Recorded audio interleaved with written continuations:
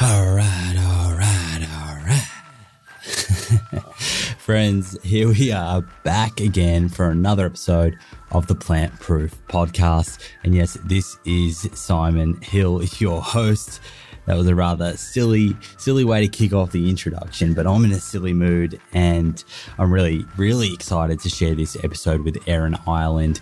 You're going to absolutely love it. And it's just great to be here with you. And I hope that all of you have been well. Life's been treating you well. You've had a lot of delicious food and all around good vibes. I'm sending good vibes your way, that's for sure. And for anyone that may have been having a rough trot, remember that you're not alone. Life certainly has its ups and downs. And, speaking from a personal experience, I just hope that there's someone around you that you feel comfortable enough to be able to reach out to and just to talk about your challenges and adversity. Sometimes that can be the best thing that we can do when we have battles. And let's face it, we all have our own battles. This is going to be a little longer introduction because I feel like it's been a while since I've got you up to speed with what's going on at my end. And also wanted to briefly touch on some science. As I've been writing, my book, which I'm going to jump to in a minute, I've been covering so much science and I just want to share all of it. So through this introduction, just whatever comes to my head, I'm going to share, and I'm going to start doing that through podcasts and of course on social media. You've probably seen I've been posting a little bit more science, a few more videos, playing around with a few different things. So I hope you've been enjoying that. And if you haven't, jump over to Instagram and follow me on @plant_proof. It has been one crazy start to 2019, and I wouldn't have it any other way. I have a very, very tight deadline to get my book done with Penguin. Every time I say that word, I laugh now. I get pulled up on it. Is it Penguin or is it Penguin? I like to call it Penguin. Anyway, I signed this book deal with Penguin, Random House, which is one of the world's largest publishers. So it's pretty cool. And if you didn't see my post on Instagram, I decided to donate the entire proceeds that I receive from the book to charities that you guys choose. So thank you very much for all the suggestions that I've had so far. I've saved every single one of them to come back to. If you didn't comment with a suggestion and you have one that you think I should look into, just shoot me a DM or comment on that post on Instagram and I will certainly add them to the list. Why did I decide that I would donate all the proceeds? Well, it's kind of a couple of factors. The biggest factor, honestly, is that I think there are organizations who can spend the money better than I can, which will ultimately help this planet and help other people more so than myself. And that was the main factor. The second factor was that it takes any agenda out of this book. I'm not putting information on social media. I'm not running this podcast and I'm not selling a book to profit, which 99% of the industry are. And I have no problem with people that are doing it as long as they're looking at the science. And the majority of people who are selling products and services and things out there and jumping on the latest fads and trends, unfortunately, they're not breaking down the science and they're not necessarily painting a true picture to the everyday person of where the science lies, particularly in the fitness and nutrition space. So I've taken agendas out of it. Okay, so that's my book. Now, you may have seen during the week or last week, I did a post about the Australian Podcast Awards. This show, the Plant Proof Show, has been nominated in the health, fitness and lifestyle category. If I've been adding value to you, you've been finding the content interesting, the guests interesting, you've been inspired, or I've just been making your commute to work in the car, on the train more enjoyable, I would love your support. And you can do that by going to AustralianPodcastAwards.com. Up the top of the page when it loads, you'll see vote for a podcast. If you click that and follow the prompts, I think you need to verify your email, but all up it takes about 2 or 3 minutes to lodge your vote successfully. Your support would be greatly appreciated. So once again, you can go and do that at australianpodcastawards.com.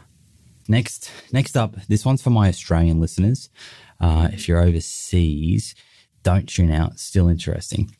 I wrote an interesting piece on table manners and on the social side of being plant-based. And I write these articles, and this is going into a magazine and whatnot, but I also talk about this on social media. So if you're overseas, don't feel left out. Anyway, I wrote this article for Nourish magazine, which I regularly contribute to. The magazine is awesome. It's full of plant-based information, recipes, articles like what I've written, tips, products, product reviews, etc. And it's available across Australia. You can check them out at nourishmagazine.com.au for any further information. It's an awesome magazine. Books and magazine writing aside, I've been trying to work out the best way to explain science in an easy to understand manner, whilst also providing enough information to show you that what I am saying is based on facts. One of the key principles I want everyone to understand about science, everyone, is that you can easily manipulate a study by selecting a methodology that produces an outcome which is marketable. That is a mouthful. Let me break down first what methodology means. Methodology is essentially how we set up a study. And it can include what subjects do we include? How old are they? What gender? What country are they from? What's their diet like? And, what tests are we going to run? Are we going to run blood tests? Are we going to do food surveys? Things like that. That's all part of the methodology. And we can set that up to produce an outcome which is favorable. If we have an agenda, we can create a methodology which will allow us to provide a study conclusion, which we can then get as a headline in the media. For example, let's take saturated fat as this first example.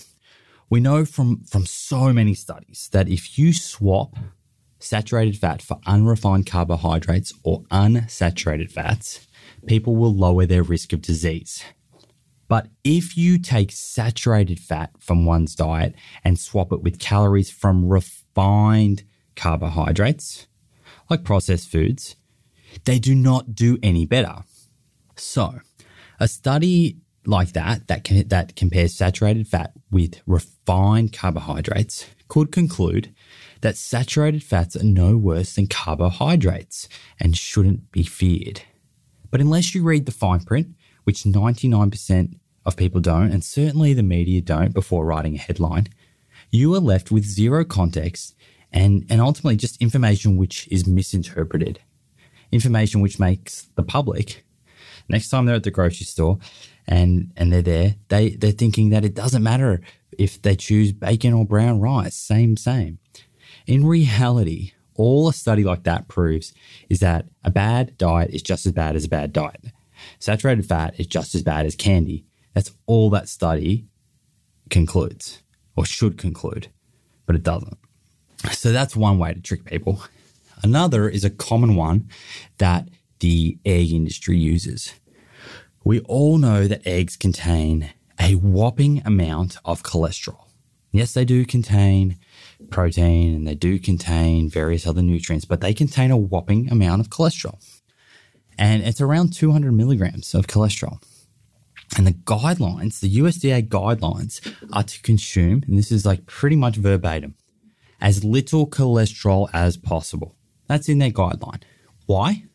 Because we know that oxidized cholesterol is what causes narrowing of our arteries, atherosclerosis, which is responsible for our top cause of death. The most likely reason you or I in a Western population are to die is from atherosclerosis, okay? Which causes cardiovascular disease, heart attack, and stroke. So heart attack and stroke are the two most common forms of cardiovascular disease. So consuming cholesterol is bad, unless a study can show that eggs do not affect your blood cholesterol. This is where the egg board comes in, and the egg industry in general. They funded 30 to 40% of all egg studies. Yep, not 3 to 4%, 30 to 40%. Why do you think they would fund a study? Anyway, they use two tactics. Let me explain here. They use two tactics to show that dietary cholesterol does not affect our blood cholesterol. One, they measure fasting cholesterol. This means you eat eggs and then they don't measure your cholesterol until the next day with a fasted blood test. There are multiple studies showing that the post-meal effect, or the postprandial effect as it's called, of just 1 to 2 eggs is a huge spike in cholesterol in the blood. And let's face it, in the real world, people are having cholesterol in a meal and then again 3 hours later having it again and then 3 hours later having it again. They're not fasting. So they're getting this spike in cholesterol, a couple hours later, spike in cholesterol, a couple hours later, spike in cholesterol. This is more cholesterol in the blood, which can oxidize and lead to atherosclerosis. This science is sound. It's been around for so long. Measuring fasting cholesterol, which these studies do as one of their tactics, merely measures the amount of cholesterol your liver produces overnight.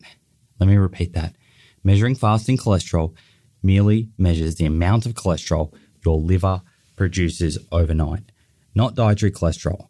So, of course, this is a great way for the egg industry to perform studies that provide conclusions which can be marketed to boost profits and ultimately to protect an industry that they realize is under threat. The second tactic is using an already sick population to measure the effect that adding a few eggs has. Our bodies, essentially, they have a cholesterol ceiling or saturation point, whatever you want to call it. If you take a healthy person and give them 1 or 2 eggs, their cholesterol spikes. We've studied this. This has been studied for decades, okay? If you take someone who already pounds bacon cheeseburgers, eggs, and then you give them 1 or 2 eggs, of course there is a minimal effect in terms of the spike. And thus their conclusion is that eggs do not cause significant increases in cholesterol. Which study do you think the egg industry does? And what sort of outcome do you think they then put their marketing budget behind? Something to think about. Something else to think about is that in the USA, the USDA guidelines for food, the government guidelines, these prohibit any egg brand from claiming that eggs are nutritious, healthy, or anything to that effect. The government knows. They've gone through the science. They've seen how much of it's funded by the egg industry, and they know where the science lies. I'll be doing a post on this on Instagram in the coming weeks after this episode goes live, showing all of this science because I love to show my references. So if you want to see that, make sure you're following me at plant_proof on Instagram. For me, guys, I'm so optimistic and I don't like to dwell on negative things, but it's just frustrating because 99% of people do not dig deep into the science. And through nobody's fault. It's just lots of journal abstract reading and media headlines. And we need to remember that anyone can fund a study, and we have to be prudent at looking at the methodology. And, you know, that's one of my many life missions. And you know what? 10 years ago, if I was listening to this podcast, I literally would be probably out loud saying propaganda. I'd be saying that and I'd be like, have a listen to this guy. I get it. Sounds like it could be, right? I'm calling out egg industry. Who am I to do that? Who am I to question their integrity? I want you to do me a favor, just with an open mind. I want you to do me a favor. I want you to Google egg board vegan mayo. So 4 words, egg board vegan mayo. And I want you to find the article by the LA Times. There's a number of the major newspapers in America and probably all around the world actually that have covered this. I want you to read about what the egg board did when they found out about a vegan mayo brand. It's absolutely crazy what goes on behind closed doors. And for too long, egg industry and other animal industries, and not even just animal industries, there are other industries outside of it, other food industries, which are also responsible. Okay. And you'll see that on my social media. And for too long, they've been manipulating science, and they're doing everything they can to make sure that we keep our blinkers on and that we don't question anything. And if we keep our blinkers on, we'll just keep consuming the way we are. If you look up egg board, vegan mayo article, upload it to social media and tag me, or flick me a DM or email and let me know what you think, particularly if you're thinking propaganda. Anyway, friends, that is quite the intro. So without further ado, let's move on into this week's episode with Erin Ireland. It's a real goodie. Erin visited Sydney recently, and we caught up for a couple of dinners and recorded this podcast, which is so interesting, especially for anyone interested in how business was able to pivot from being non-vegan to completely vegan. She's so interesting and has such a cool vibe. I've kept you a while now, so let's jump into it, and I'll see you on the other side. Erin Ireland, welcome to the Plant Proof Podcast. Thank you so much for having me. Really, really nice to have you here in Sydney. I am visiting. loving it. Yeah, what have you been up to? Eating. I have seen you've posted a lot of places that I've been to. Where have you been? Last night, we both went to vegan Lebanese street food. I know, but different times. Yeah, we were there at 5:30. We have a 2-year-old, so we're there for the early bird special. Well, that's fair enough. I'm sure that there was probably less people in there. Well, there's nobody. Yeah, well, that's nice. Which is what we love. Yeah. Yeah. Okay, so what was your favourite food that you tried there at Vegan Lebanese? Have you been there once or twice? No, that was our first time. First time, okay. Yeah, and we got the mezze platter. So the mezze platter for 2, and it was big. Yeah. And I was blown away by the kofta. And I thought I saw you had that too. Yeah, the kofta's good. And Zed, who's the owner, did you meet him? I spoke to him, yeah. He's a really nice guy. Really cool. Yeah, he's got an interesting story, which one day I'm hoping to have him on the show and he can share that. Involving his mom and her sickness. Yeah. Yeah. So I've actually only heard it secondhand. I haven't heard it firsthand yet. So okay. Hoping to have him on the show, and he's just doing a great job with that shop and that business. He puts in so much hard work. He sounds amazing. And I loved what he said. We were speaking about the kofta, and he was saying that he uses soy, and plain soy tastes better than plain meat. And I mean, besides that, it's just about adding the same spices that they would add in Lebanon and cooking it the same way. And it's better than the animal alternative. So true. And I think it's kind of one of those misconceptions that if you do want to transition to eating a more plant-based or vegan diet, that you're going to sacrifice flavor. Yes. But it's in reality, you open up your world to a whole plethora of new flavors. And like you said, like if you just take a raw piece of meat or a raw piece of chicken and don't do anything with it, like it's not going to taste good. Yeah. No. It's so ironic to me that we're really flavoring meat with plants. Like we add the garlic and the spices, and we're really trying to make the meat taste like plants. So if we could only just switch up the base, use tofu or tempeh or seitan or whatever it may be, I mean, it's so much better on so many levels. Yeah, and food and cooking, that's your expertise, which we're going to get into. But outside of Vegan Lebanese, are there any other places that you're here with your family, right? Yes, I'm here with my hubby and my 2-year-old. Okay, so what else have you guys enjoyed? We had a spiritual experience at Gigi. Okay, yeah, wow. Oh my God. Everyone has to go to JJ's if they come. It was unreal. And I saw the line. That line is there all the time. I'm not surprised. I mean, that pizza, you really feel like you're in Italy. Have you been to Italy? Yeah, I've been to Italy, yeah. You know how when you're there, you just feel like everything tastes better?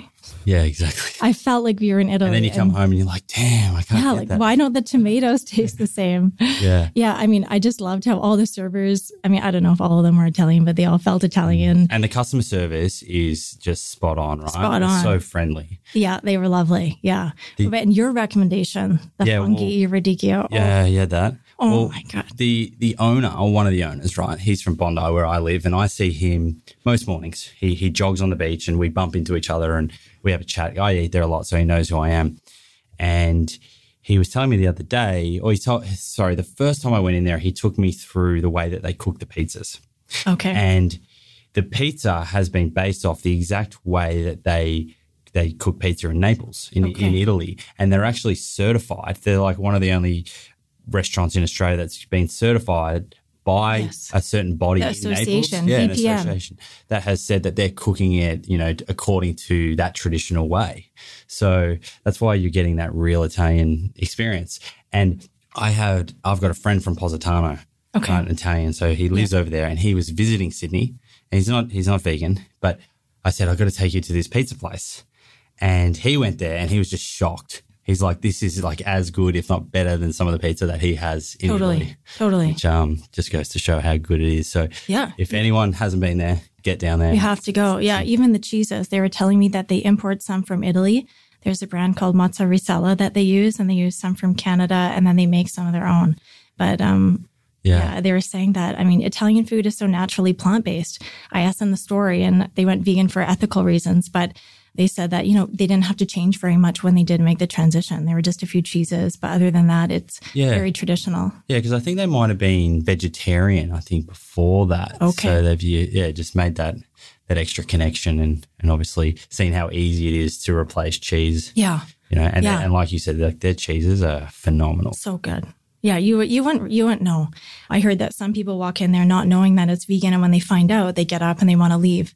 And the owners will say, look, sit down, try the food. If you don't like it, it's on us. Yeah. And apparently no one has ever walked out. Mentality. Yeah.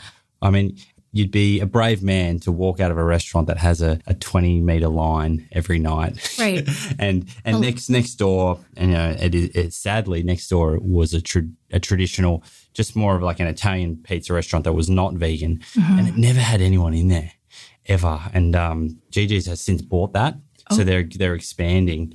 So next door, they're going to expand just to like double their footprint and have a larger kitchen. So that's so good. More pizza for the people. Yeah. And that area, Newtown, where that is, that's sort of like a bit of a vegan hub in Sydney. There's quite a few vegan restaurants around there. So Vina? Yeah. We're going to Vina next. You're going to Vina next, yeah. Cool. Tonight we're going to, what is it called? Mark and Vinny's? Mark and Vinny's, yeah. From the matcha milk bar people. So Mark and Vinny's, interesting. So Mark, I haven't met Mark, but one of his best mates is one of my best mates, and they live together. And I've heard all about Mark and Vinny's, and I've heard it's amazing. They do like incredible pastas. It's not all vegan, but they have a great vegan selection. I thought it was vegan. I don't think it's all vegan. It's like they have a very good vegan menu, and they do a whole lot of interesting pastas and really bright, colourful pastas. So I actually haven't been there yet, so you're gonna have to let me know how that goes. You should come with us. Maybe. Vegan egg. You're more than welcome. We're going as soon as vegan egg. Open. So they're doing the vegan egg tonight. I've seen that on they do that on Matcha Milk Bar too. Yeah. Have you been there? I've been there. Yeah. So, that's down in Melbourne. That's cool. Yeah. We came back to Sydney. Actually, we chose this as our holiday destination because we were in Melbourne 2 years ago, and we loved it so much. We just had to get back to Australia. Yeah. Okay, well, we could talk about food probably for this whole episode and where you've eaten. And is there anywhere else that you've been? There's a few You went to spots. Preach Cafe. I know you had that burger at Preach Cafe in Bondi. We went because of your amazing guide on your site, and that was great. What did you think about Bondi? It was crazy. We did the walk from Coogee to Bondi. Oh, you did that. And fortunately, it wasn't too busy. That's a good-sized walk. You've got a 2-year-old, so were you? Yeah. You were holding the 2-year-old? Yeah, holding her, and she slept for about 20 minutes. Oh, you had the not pram. long enough. Yeah, but we have that. But there were some stairs, so we were holding the stroller. That's a big walk. Yeah. Yeah, it's not too much uphill, so it was pretty chill. Yeah. And Darren and I are both, sporty, so it was, So how long are you guys here for? We were here for 2 weeks total. Oh, beautiful. And you're in Sydney the entire time this time? Yeah, we're just chilling. We really we're holidaying. We're not traveling. You know what I mean? There's a big difference, right? Big difference, yeah. So we are just hanging out in Surrey Hills. We have an Airbnb. Yeah. We're spending time there. We're doing a few day trips. Like we're doing Manly, I think, That's cool. Monday. Yeah. And you going to do the ferry out there? Yeah, the ferry. Yeah, cool. Yeah. That's good. There's a restaurant out there. I forget the name of it. That starts with an H. It's like 4 letters. Hugo's. Is it Hugo's? Yeah, there's Hugo's there on the water. I don't know. My girlfriend told me about it, but they have vegan options for all. They're known for their burgers. Potentially. I don't know. Okay. It's one of those strange things that you don't. I'm from Bondi and I'm probably stuck in the bubble. You know, like you don't travel your own city. I get around. I definitely travel through to like Surrey Hills and stuff. Where you're staying, Surrey Hills is such a central location. It's perfect. So good. Yeah. We were really liking it. The one other spot that I wanted to mention that I really like that I would recommend everybody go that's also on your site is Gathered Kitchen. Yeah, that's great. They had some really good almond croissants. Yeah. And just Glebe. the food in general. Yeah, we had the katsu sandwich. Yeah. Which was really delicious. Yeah, they do a lot of their own. I think they do their own baking there. Oh, do they? Or they have like an off-site bakery, but it's all stuff that they do, yeah. Okay. And we've got to get you down to Conscious Feast as well. Yes. Sunday night maybe. Yeah, Sunday night. So hopefully you can come down and have a Conscious Feast. It looks amazing. I checked out the Instagram. Yeah, that's my girlfriend's business. I know. Yeah. So, she would love for you to come down. And then the other one is actually in Surrey Hills. I think it's Surrey Hills, is Shift Eatery. We went this morning. Oh, you for went breakfast, there. Okay, so you've been there. Well, they reopened after the holiday. It's been tough because everyone's been closed. Not everyone, but a lot of spots have been closed over the holiday, but they opened this morning. So we went and we had Ruben's vegan brother, Steve. Yeah. The sandwich. God, they're known for their sandwiches. That's super so popular. good. Yeah. Actually, I had that like 2 weeks ago. It's great. Did you? Yeah. And I took a friend who's not vegan and he had that and he was sort of blown away. Good. Yeah. People need to try that stuff. I'm actually really passionate on sharing some of the more like comfort food stuff on my Instagram and social media in general, even though I eat like predominantly a whole food plant-based diet. If you look at my feed, you probably think I'm this junky eater, but really I'm just so passionate and intent on like getting the word out there that you don't have to compromise on a vegan diet. So much abundance. You can do it whatever way you like. Yeah. You can go the super, super healthy whole food and still make it taste delicious, or you can, there's plenty of vegan junk food options and there's a whole lot of stuff in the middle. Yeah. All right. So let's get into this. Let's just see where it goes from here. Okay. Now, despite your last name being Ireland, you're clearly not from Ireland. I'm not I've got an Irish girl in the office, and I don't want to make fun of Irish people, but I have some challenges with certain Irish accents in terms of understanding because they speak very fast. Same with Scottish, Irish and Scottish. Irish and Scottish, yeah, it's true. So we kind of joke around. Sometimes she's like, "Do you need me to translate that?" I had an experience with a Scottish guy like that too, where it felt like another language. But ironically, my name means Ireland, like Erin means Ireland, so it's a very Irish name, but I'm not Irish at all. Okay. So, and I'll just quickly say that my accent's probably the same for them. If anyone from Ireland or Scotland's listening, you're probably having trouble listening to me. So maybe there'll be some sort of... You're not offending anyone. Maybe there'll be some sort of podcast translating app coming out soon. Now, okay, so where are you from? Where did you grow up? Grew up in North Vancouver.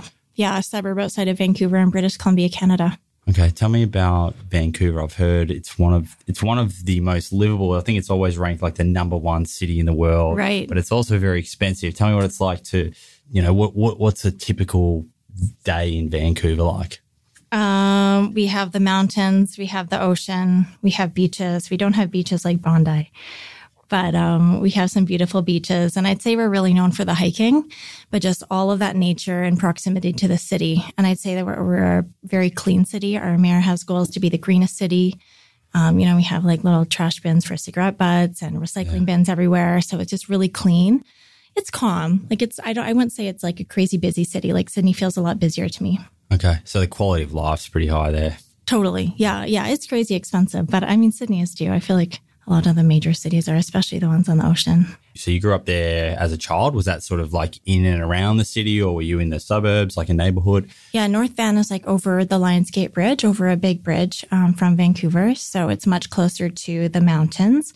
And I grew up basically at the base of Grouse Mountain. So it was like a 10-minute walk to the mountain. And I would grow up going on runs in the forest with my dog, and just so many trails. Like really, that's all there is there. And like some villages and like more little commercial areas, but definitely residential. I lived a house away from my high school.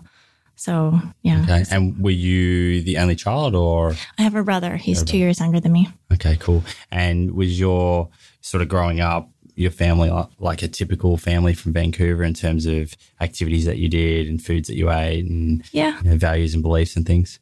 I would say pretty basic, yeah. Nothing too crazy to share. I mean, we definitely ate a meat-forward diet growing up. We definitely had meat every single day. But we were an active family, and I definitely would have considered us animal lovers, which is Did you have ironic. pets? Yeah, always had a dog. We had a Springer Spaniel named Spanky, and then another dog named Tinkerbell. And so in retrospect, it's really ironic. And my mom especially is a huge animal lover. My dad's a physiotherapist, and he always said that if he didn't go into that line of work, he would have become a butcher. Oh, wow. So, he's always... Well, that would have been interesting. Yeah, I'm trying With hard. what you're I'm doing working now. hard on him, Yeah. trying to go vegan. And he's cut dairy out, fortunately. I've been able to communicate just like the dangers of dairy and the connection to cancers in particular. So he's really understood that. I made him watch Dairy is Scary, Okay. 5-minute YouTube video that everyone needs to watch. And what did he say after he watched that? He had a hard time watching it. I think he was pretty shocked. So now I supply him with bulk cases of soy milk. I have a bakery at home, so I have these wholesale accounts. So I supply him the soy milk, and I'm very Like at the start, was he sort of like not enjoying the taste of soy? What was his experience like when he was? Because I sort of understand like a lot of it is around the pleasure or what you're used to. What you're used to. You're used to, and like was he sort of a little bit resistant because he's like, oh, I don't like the taste of soy. Yeah, and his day really revolves around that morning latte. He makes it for his mom, who lives downstairs, and his wife, and they all have their lattes. And so we definitely tried a few options, but then we found one that he liked. So I think it's the Pacific Barista Series soy milk. Okay, So that's the one he likes. So you have to shop around. I think, unfortunately, a lot of people think almond milk is almond milk and they're all the same. But I'm an almond milk connoisseur, and they are all different. So whenever I go to a cafe and I ask for the non-dairy milk options, like I'm gonna get a latte or not based on the kind of milk they have. Like I do the same. I mean, if I'm not having espresso, if they don't have the almond milk that I like, I go espresso. yeah, well, it's gonna ruin your latte because it's mainly the milk, right? And it's like, yeah. What's Sydney been like coffee wise? Okay, so Tell me about it. my taste buds are a bit funny right now. So I have not been drinking very much coffee. I don't know what it is. I go through these periods, but I've also actually been off caffeine for about a year now. Okay. I read this book called Rushing Woman Syndrome by an Australian doctor, actually, Libby Weaver, I believe. Oh, yeah. Yep. Yeah, I was just blown away by just like the physiological reaction that your body has to coffee. And I was so inspired to go off it just to try to reduce like a little bit of anxiety in my life and problems falling asleep, my mind racing. And it really helped. It helped. It really helped. What was it like? I guess, was there a tough transition period? No, fortunately, I don't think I was addicted. I think that I really just enjoyed the ritual of it. The social aspect. And Totally. Yeah. And I just enjoy a warm beverage. And I really am more of an almond milk connoisseur than I am the espresso connoisseur. Okay. So my drink of choice these days is kind of a kid's drink. It's like a one shot, or a half shot decaf almond milk latte in a large glass. Yeah, so you're still getting that ritual, that experience. Yeah, you're just taking the caffeine out of it. Exactly. But the best latte I ever had was in Australia. Really? Where? It was in Melbourne. Okay. Well, Melbourne is, I hate to say this because Sydney listeners won't like it, but I grew up in Melbourne, and Melbourne is known as like the coffee hub. You can't find bad coffee there. Yeah. Do you remember where it was? Of course. Where? Because I want to go back. I'm actually tempted. We have friends there, and they have this housewarming party tomorrow, and we're tempted to fly just for this party and just to go for a coffee and some food at Monk Bodhidharma. Monk Bodhidharma. Yes. Wow, I haven't been there, and I've lived in Melbourne. There you go. That again shows you have to go next time. How much I get. I'm a bit of a guy that gets stuck into a routine. Yeah. I need to venture out a bit more in my local cities. But so do you remember where in Melbourne that is? No, I'm pretty bad with the maps, but it's connected to, I think it's Sir General Alfred's something coffee bar. So they're like brother or sister cafes. Maybe around Carlton. Don't quote me on that. I'll find it and I'll put it in the show notes. And we're going to send all of the vegans there. It is so, it actually took 15 minutes for them to make it because it seemed like a ritual. They were just taking their time. It was like an art. Is it like a restaurant or it's just dedicated coffee shop? It's a cafe. It's like a coffee shop with food. Okay. Yeah. But the food, it's you would never expect to get this kind of food from a coffee shop. So that's maybe my expectations were low. And then we got this beautiful, rich, hearty, beautiful plant-based food for breakfast. We were there for breakfast. And so I was just blown away. But the latte, it was I got a second one because it was so good. And they made their almond milk in-house. And the ratio of nuts to water was really high. So that's the key, right? Like if you're going to the grocery store, you can find some that are like 1 or 2%, and it's like water. Yes. Oh, it's water. That's why I think most people don't like almond milk lattes, and they turn their nose up at it because it's really watery. Like the mass-produced stuff. I've heard that, well, in Canada, we have these 2-liter jugs, and I heard that they use 17 almonds per 2 liters of water. And then they use a thickener. So you can really tell that it's fake thick, and it's just not satisfying. To try and mask the fact that it's mainly water. Yeah. Yeah. I also like a homemade macadamia milk. They do that in a few places down in Bondi, and that's super creamy. So good. I found it at a couple of spots. Right, where Paramount has almond macadamia, and then somewhere else had straight up macadamia. But I kind of feel like more often than not here, the cool cafes, they have a good house-made nut milk. There's a place in Bondi, one called Harry's, that does it. Yes. And another one actually called Coffee. Okay. Right? So, but I'm sure you can go in there and just get it. I mean, they'll have decaf. Actually, they will certainly have decaf, and they do their own house-made. Maybe before you go to Conscious Feast or something, you can check it out. It's just around the corner. Okay. We've digressed and gone back to food, and I think this could be a theme. This could be a running theme for we this. could talk for 5 hours about food. So we'll work through your story, and we'll just jump in and out of food. My story is boring. It's more exciting. Okay, so you were sort of speaking about growing up. You had that sort of traditional diet for your area. Yeah. Tell me, is the traditional Canadian, I guess, diet similar to the standard American diet? Yeah, I guess so. I think we were a little healthier than the standard American diet. Like I had oatmeal for breakfast every day with brown sugar and like a full fat milk. So, I mean, like got a little bit of healthy sort of halfway there. Yeah.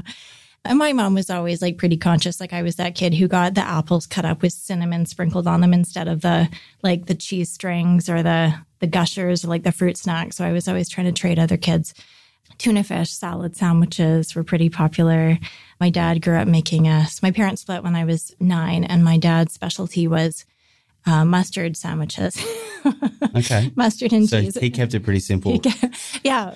Despite the fact that I would say that he was like the original cook in my family and he's such an amazing chef. But yeah, I don't know. He just loved his mustard sandwiches. And we did too. Okay. So at school, where did you go to school? Was it around the area that you grew up? And what was school life like for you in terms of your interest from a, I guess, topic point of view, but also sport and things like that? Yeah, my elementary school, we walked to elementary school. It was probably a 15-minute walk away. And my high school was 1 house away from my home. So I'd roll out of bed like 5 minutes before class started and get there, usually late. Of course, the kid who lives closest to school is late. Sports is my entire focus up until the end of university. So my dad was a big sports guy. He was like the 6'4" basketball center of the big university in British Columbia. So we were raised. Would he always tell you about that? Of course. That is. Oh, yes. His big games and his highlights. Oh, yeah. My mom's water broke and she like still went to my dad's basketball game. There was time. So yeah, I grew up with a lot of sports stories, but I grew up playing all the sports: basketball, volleyball, tennis, cross country. What else is there? Volleyball and basketball were my main sports. And so in high school, got even more focused on those. In terms of school, I was pretty interested in English, not so much into sciences and that sort of thing. Okay. And after high school, where did sort of things take you? You stay in Vancouver or? No, I got a scholarship. I went to school in South Carolina. So in grade 11, I kind of got serious about like seeking out a scholarship. I got a video of myself playing volleyball made, and I sent it off to some schools in the States. And I worked out a deal. I got a scholarship to Winthrop University in South Carolina. So it's a smaller, like age 18 or something. Yep, I guess 17 or so. You were young. What was that move like? Were you scared? Were you sort of fearful of leaving home? I was excited. Yeah. I feel like deep in my gut, I always knew that I was never going to go to school locally. I was never really drawn to any of the local universities. Yeah, I was just excited to move away, and I was never really that homesick. There were periods, but it was a great experience. I loved the South. I loved the weather. I really liked the girls. I went down there on a recruiting trip, and there was another Canadian there, and she made me feel really at home. And the girls loved to eat like I did. I definitely grew up like being focused on food. And so, yeah, I just felt at home. And it was a plane ride away, so I always felt comfortable knowing I could just hop on a plane and go home if I wanted to. And how'd you go from a sporting point of view? So, I mean, I was a good volleyball player, but I wasn't like national team caliber. I was like a second team provincial all-star volleyball player. And so I went down there and it was really tough. It was really tough for me as a freshman. I sucked. I was the shortest girl on my team. I'm 5'8", but there were girls who were 6'3". So it was a bit of an eye-opening kind of reality check for me. So I sat on the bench my whole freshman year, and that was really tough. And so I remember going into my sophomore year thinking, you know what, if I'm going to ride the bench again, I'm not here for this. Like, I came to play volleyball. So if I'm going to sit the bench again, I'm going to just cut this off and go home. You know, I really don't want to do that. But you were studying at the same time, right? I was, yeah. Yeah, I mean, I went there for volleyball, and it was really great that they had a good broadcasting program, which is what I was interested in. Wanted to do sportscasting. So I think that desire of not wanting to go home kind of like made me try harder and work harder. And I always worked out really hard, but I was focused more on like the sport and really kind of improving. So I ended up starting that year in the back row. So I kind of like stopped practicing in the front row. I stopped practicing as a hitter. And just to try to improve my defensive skills. And so from sophomore to senior year, I was a defensive specialist. I was a defender, a digger, a passer. So that's what I did. And I was glad to stay down there. Okay. And so you finished your studies? Yeah. Like the broadcasting? I did. What did you go on to do after university? Did you stay down in South Carolina? Did you head back to Vancouver? No, I was really excited to head back to Vancouver. I always knew I'd head back there. I got back to Vancouver and I got an internship at CTV News Station, one of the biggest news stations in Vancouver. And then I got hired after the internship was over, and I started working as a teleprompter, working on the research desk. And then I eventually started producing the morning weather and the traffic. And I started doing some on-air rehearsals to like fill in for weather and traffic. But then I realized that I really didn't care about weather and traffic, and I could not fake enthusiasm for those subjects. So I went on a trip. And I kind of never came back. Well, I guess I canceled my plane ticket and I extended the trip by a bit. So it was supposed to be a 10-week trip. But while I was there, I wound up on this Italian horse farm doing woofing. So you went on this trip by yourself? Yep. So is woofing like working on the farms? Yeah. Yeah. Like you dedicate half your day for room and board, basically. So you can search all the hosts and see like what kind of work is suitable for you. And at this particular farm, the jobs were feeding the 5 golden retrievers, tending to the vegetable garden, feeding the horses on the John Deere. It was a 40-acre property with like fig trees. That sounds like fun. It was amazing. I fell in love with the family. We just totally clicked. So I stayed there for way longer than I should have. I stayed there until it got cold and I had no more summer clothes, and I realized it was time to go. Okay, so we'll come back to that, but just quickly, through the university down in South Carolina, when you came back and working in broadcasting, your diet had sort of just stayed the same? Yes. Yeah. No, I had no realizations, no eye-opening moments at that point. No. Okay. And when you had finished up in Italy, what did you want to do? Like, what were you inspired by that experience? Were you inspired to do something different? Did you go back to broadcasting? What was next? So I was pretty lost at that point. I didn't know what I wanted to do. I kind of wanted to stay in Europe. So after Italy, I moved to London, where I kind of couch surfed with a friend for 2 months.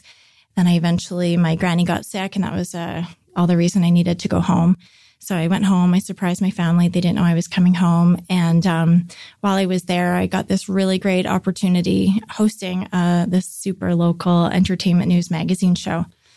And it was just like a really great in to the media industry. I met everybody and hosted this show for a couple months, got to do a lot of interviews. And it was really eye-opening for me because I realized I also didn't really have a passion for fashion, which is what the show was largely focused on. But there were a few segments that were focused on food, where I got to interview like local celebrity chefs. And those were the interviews for me that just flowed, like I didn't have a cheat sheet. I was just like speaking from the heart and loved it so much. So that helped me realize that I needed to fully dive into food. So I just quit everything else. I started my food blog. What year was this roughly? Oh my gosh, this is probably 2008 or 2009. Okay. And had you had an interest, we haven't spoken about it, but had you had much of an interest before that in food? Well, in like the creation of food and cooking and things like that?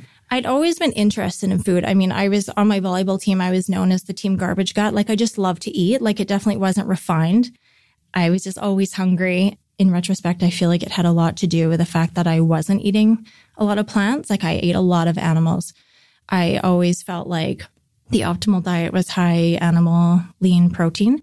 So, I mean, I would sit there and I would eat a full rotisserie chicken for dinner. Was that something that myself, like the volleyball coaches or team were sort of promoting, or just through your own research or from marketing? Like, what? It was probably marketing. It was probably all the BS marketing that I just bought, and probably just growing up too with my meat forward family. But I definitely didn't have an education on diet and nutrition.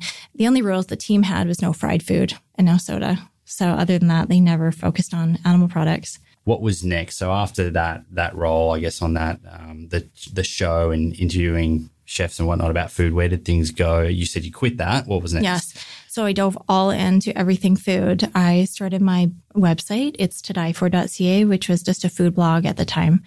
It's since grown into a bit more of like a Vancouver dining guide with categories and better tips. I started writing a weekly food review column for Metro newspaper and a monthly magazine column. I started appearing on local talk shows, just talking about, themed food stuff, restaurant reviews, that sort of thing. And things really went from there. And then at one point, I feel like the next big thing in my career was starting the bakery business. So that's part of To Die For. It's To Die For. Yeah. So there's the blog and there's all the social media stuff, and then there's the bakery. Okay. So what inspired you to start the bakery? What did that look like at the start? What were the challenges, I guess, in setting that up? There was no plan. I mean, I didn't even name it. It kind of named itself. Because my blog was called It's To Die For. It was named as such because my goal as an eater was always to find the to die for food, like the extra delicious food. That's how I would just describe it. So as a broadcaster making hardly any money, I mean, you definitely don't get paid at the beginning of your career in broadcasting for the most part. I would gift friends and colleagues my banana bread, which is kind of like the one recipe that I had memorized. And it was kind of a recipe that I'd grown up with, but put my own tweaks on it. It got such great feedback that I kind of started thinking, wow, like maybe I'm onto something. And thanks to Twitter, actually, Twitter was kind of like trendy, the social media platform back then. It just kind of blew up. And I did a test bake sale. I put this order form on my website and I said, okay, order your banana bread and you can come pick it up between 10 and 2 on Saturday. Loaves are $20 each. We're pretty big. And I had to shut down the order form because I got so many orders, and I baked throughout the night. And I was like, hey, are people going to put their money where their mouth is? And everybody came to pick up, and there was just rave reviews. So it was just a good kind of test for me to make me feel comfortable in moving forward to the business. So I started off with one cafe, and I was making one loaf at a time in my 500 square foot apartment. And I always thought that small batch meant one loaf at a time. Like, I never even made 4 at a time, which is what my oven could fit. And I also wanted to make it by hand. So I never used a mixer, like a KitchenAid or anything like that. Everything was made with my 2 hands. And I've since learned that you can still call it made by hand if you use a mixer. But it was an intense year where our apartment was kind of like a small commercial kitchen. And it just grew and grew. And to the point where I got a co-packer. So that means it's like a bakery who kind of makes it for you under their roof with their employees that I trained. Can you remember in that first year or so where you were working long hours, sort of testing and learning, what were you stressed? Were you making money? Were you putting all your money into this? Did you have any fears that, is this going to work? Is it not going to work? The good thing is there were no investments that really needed to be made. I was lucky to connect with a newer designer who did my branding for $400. So I didn't need equipment at the time either because of the low volume. And then the co-packer model also alleviates the need for any type of investment. So one of my best business tips that I'll give to young entrepreneurs is to not really make big moves right at the beginning, like stay agile and just wait till you're certain before you dive in. Like don't sign a lease. Overinvest or overcapitalize on things. You were testing and learning with minimal risk. Exactly. So to this day, I mean, I haven't even bought my own ovens, and I think it's overdue. Like, I think we really need to. Right now, we're in a shared space where we've been five years. And it's great, but we're like overflowing. Yeah. I mean, we have how many, like 5-6 bakers in there at a time. And we're in this plot, like within the shared kitchen, and we share the ovens, and I want to get my own ovens, like really good bakers ovens. And so we have our eye in a spot right now, and we're hopefully be moving. Do you envisage that will slightly reduce your costs when you have your own equipment in your own space that you don't have to lease? For the long term, for sure. Yeah. That's why, I mean, at the start, if you're starting a business, it might look attractive to go out and buy all this stuff, but in reality, you're better off having a slightly higher cost price. For the short term, and just reduce that risk. Well, especially if you're not sure if it's going to be successful. Right now, I mean, it's been 7 years for us. We have 110 customers. We have a huge... These are like wholesale customers who you supply, like restaurants or cafes. And exactly, yeah. We deliver 5 days a week. We have a delivery van, and so we deliver to mainly cafes and like a few kind of market grocery store type places. But we have a really big customer starting with us soon. So they have 50 locations. Congratulations. Thank you. So at the start, you were selling direct to the end customer from Twitter? Or was it also to stores? For fun. It was just to customers. But then I started off supplying one cafe, which was 2 blocks from my house. I would walk it over in a little bag, and that was just for a couple months. And then I got another one. And then there were really just 4 cafes I was selling to for a whole year. Yeah, I guess it makes a nice way to scale it when you can sell to 110 customers who are then reaching a lot of people. Yeah, exactly. And I mean, our big goal is really just to prove that there's no compromise when it comes to vegan baking. But when the company started, it wasn't vegan because I wasn't vegan yet. Okay, we're going to go through that. Yeah. And this question may even touch on that when you explain it. But the products that you're offering now, how has the business evolved over the 7 years from what you were offering then to now? And if sort of linking that up, I guess, with your own personal journey makes sense, then let's just cover it all at once. Yeah. So it started off with the banana bread. It was all about the banana bread for a couple of years. And then I launched a coconut lemon loaf. God, that sounds good. And then wish I had some for you. I'll have to ship some to you. Yeah. All right, I'm gonna get over to Vancouver. Everyone that I ever speak to always speaks of it so highly. That'd be awesome. I haven't been there yet. So. It's great. You would love it. So I was going vegan. I was learning about, the horrors of animal farming. So I kind of stopped caring about the bakery. It was kind of running itself. I wasn't even there every day. I wasn't promoting it because there was this disconnect. I started realizing that, what have I done? I've started this company and I'm using these animal products. Well, what animal products? Because I'm assuming you weren't putting meat into the banana bread, but actually, we had a bacon banana bread. You had a bacon banana bread. Okay. I'm so horrified that I even did that. And in retrospect, I never even thought of the animal. I never even thought of it as pig. I thought of it as bacon. Yeah, because it was so far from where it came from. Yeah. You did have meat. You had egg. I'm assuming eggs and dairy with some of them. In the banana bread, we use olive oil. I've always used olive oil instead of any butter. So the only animal product in the banana bread was the eggs, and I thought I was making a great choice because we were using we're using cage-free eggs. And the bacon banana bread was just a small feature, so it wasn't like the regular recipe. And then there was some chocolate on the banana bread as well, which had dairy in it. The lemon loaf had eggs and butter and everything. Yeah. Okay, so what was it that sparked your change, I guess, your initial change in your own diet? So the very first seed that was planted for me was watching Forks Over Knives, which I think was like a spark for so many people. It's such a great documentary. Yeah. And then from there, it really was kind of connected to my food blogging. And I started really gaining traction in that area. I started getting more followers. People were taking my recommendations, and I started realizing that I was having an impact. And I started to think about what I was promoting. I was promoting these animal products and, anything that I was sharing. And so I decided to learn a little bit more about it. And so I dove in, started watching the documentaries, and I was horrified. Were there any customers sort of emailing you going, look, Erin, I love your food, but can you do a vegan version? No, absolutely none. It's actually so strange that I don't think I ever met a vegan person growing up. I can't even think of a single vegan person that I knew. My parents had some friends who were vegetarian. I didn't even know vegetarians.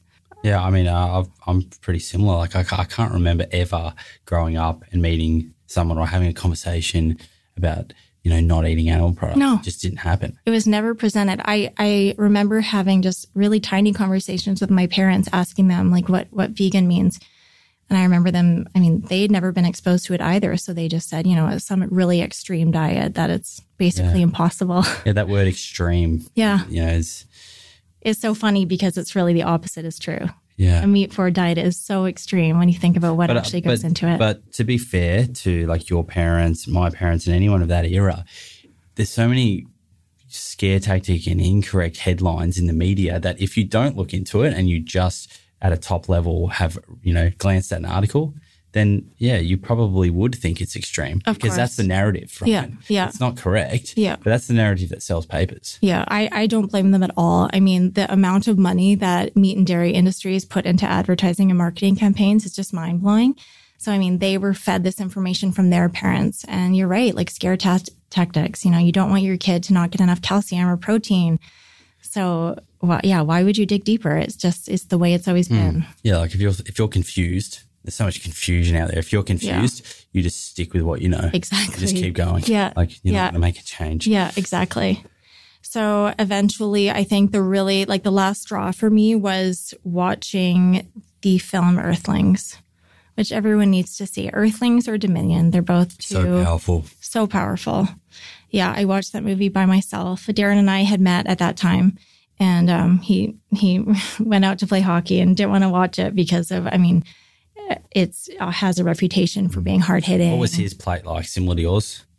He wasn't interested in it at the beginning. He's half Japanese, and he always said that he could never go vegan because sushi.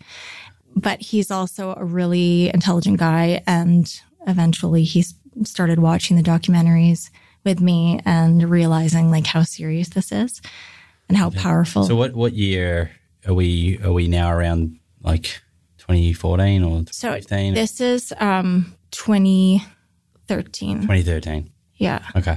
Yeah, I always remember like the beginning of my transition started in 2012 actually, but in 2013 I posted a blog on my site called 10 Reasons to Consider Becoming a Flexitarian.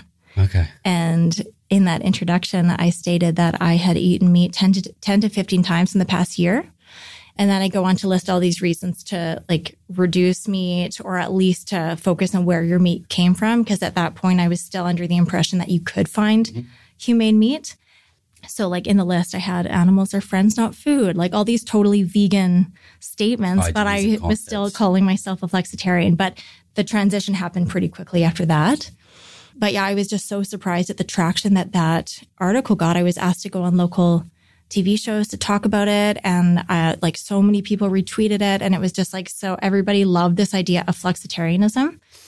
I think there's, people are very, very curious. Once people realize that they can get all the nutrition they need from plants or from very little animal, like you can certainly get it from all plants, but when people realize, I could do a flexitarian, right? Yeah. They naturally are so curious because we all sort of have that inner compassion. So like when you start to think, okay, wait, I'm actually eating animals and contributing to killing animals, but I don't need to. Yeah. And I think that is what sparks a lot of people because like we were talking about before, I grew up thinking that I had to eat it. Mm-hmm. Yeah. Okay. And when you realize that it's so unnecessary that you're paying for somebody else to murder these babies, who are innocent, who, feel pain and joy and, they're just like us, but different. Yeah, I had Benny Castro, his name is. He's a very, very well-known singer from Czech Republic on the podcast. And he had a very interesting story around his transition. He had a friend who was about 20 kilos lighter than him, who was doing some martial arts and Benny was training in the gym, big guy, 90-something kilos, and his much lighter friend said, I bet you I can put you on the ground and you can't get up. And he did. And then they reversed it as well. And he put the 73 kilo guy, put the 94 kilo guy on the ground. Wow. And he couldn't get up, right? And Benny was like, wow, how have you done that? Like he was vegan. He said, how have you done that? Yes. And he's like, well, I eat well. There's some skill involved, but I'm strong. And he's like, wow, I didn't connect strength at all with a vegan diet. And he said, look, come out to my farm, is what the 73 kilo guy said. He said, come out to my farm. I've got farm animals, that we look after. Come out and we'll have lunch and I can show you the types of food I eat. And he said, he got out there and he said, look, my wife can cook you whatever you want. And we have animals here. We have chickens. You like chicken, right? Big guy. He said, come out and I'll show you how, if you want to kill the animal, I'll show you how to kill it. You can kill it. She'll take the feathers off and cook it up for you. And he went through the whole technique with him and everything. And this 94 kilo guy was like, he was faced with this. Couldn't do it. If I don't do this right now, what have I been living? What have I been doing? Yeah. And he picked it up and he's like, I picked it up and I felt its heart beating and it was fluttering and its feet kicking. And I was like, it was doing, everything it could to get out of this grip, fighting for its life. And he's like, just dropped it. Mm-hmm. And from that moment, he was vegan. That's amazing. I think that 99% of people would have the exact same reaction. People don't realize what they're paying for. I think it's so important, as hard as it is. I think it's so important to watch the videos of what's happening inside those, enclosed, the slaughterhouses and the farms. It's very much out of sight, out of mind. It's so out of sight, out of mind. And even these ag laws, which are surfacing, which prevent anybody from filming inside. I mean, it's just crazy that. Why do we have to hide how food is made? Yeah. I mean, that's just if you break it down simple, like, why do we have to hide how something ends up on our plate? Yeah. That starts to get you to think, well, there must be something wrong with it. Yeah. Now, I want to delve into, I guess, your personal transition and changes on your plate and how your health, the journey of your health and how you felt. But before we do that, I find it interesting. So your company had some animal products in it. You'd made this change for ethical reasons. Yes. And you're sort of in this sticky point where you're like, okay, I stand for this, but my business is standing for that. What happened? Like, how did you change your business? What were the challenges? So there was this weird phase where I believed that I could offer both, where I could offer a vegan line and still have the old stuff, that I would encourage everybody to go vegan. But for those certain customers who just wouldn't do it, I would still offer the original product with really high welfare, quote unquote, high welfare animal products. And did you do that? No. Oh, you didn't do it. Fortunately, it was just this idea. And then I remember somebody telling me that there's no humane way to kill someone who doesn't want to die. And that was like a huge light bulb going off for me. Some of the listeners will probably be thinking, but eggs aren't killing the animal. But they are. Yeah, tell me about that. Yeah, that was also news to me. I mean, I was always sharing that we were using these awesome cage-free eggs. I thought they were fine. And then I realized that millions of male chicks are killed every day. They're ground up or suffocated when they are 1 day old, and they're a byproduct of the egg industry. So right off the surface, it doesn't seem like there's violence. It doesn't seem like it's cruel, but these babies are being ground up. So to get the workforce of the female chickens to lay the eggs, in that process, there's a whole lot of male chickens who are born which can't be used.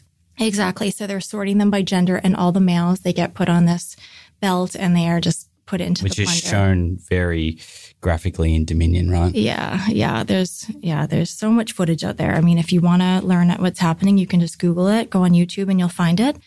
It's out there. And I mean, of course, the egg-laying hens, they're bred to produce a very unnaturally high amount of eggs. So their bodies are depleted of calcium and they're sick. They don't have feathers. They're living in their own feces. They're in these crowded areas. I mean, it's not any way to live. They don't get to see sunlight. They don't get to move around freely. It's confinement. It's torture. And they've done studies, right? And this is just to highlight how important, we don't think about the quality of life of farmed animals like that, factory farmed animals, but they've actually done studies where they looked at disease.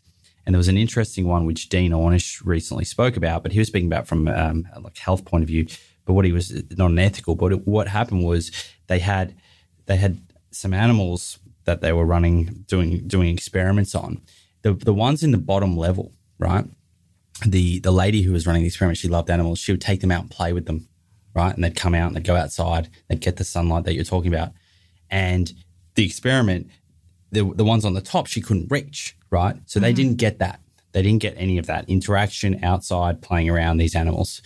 And that was the only difference between the two groups.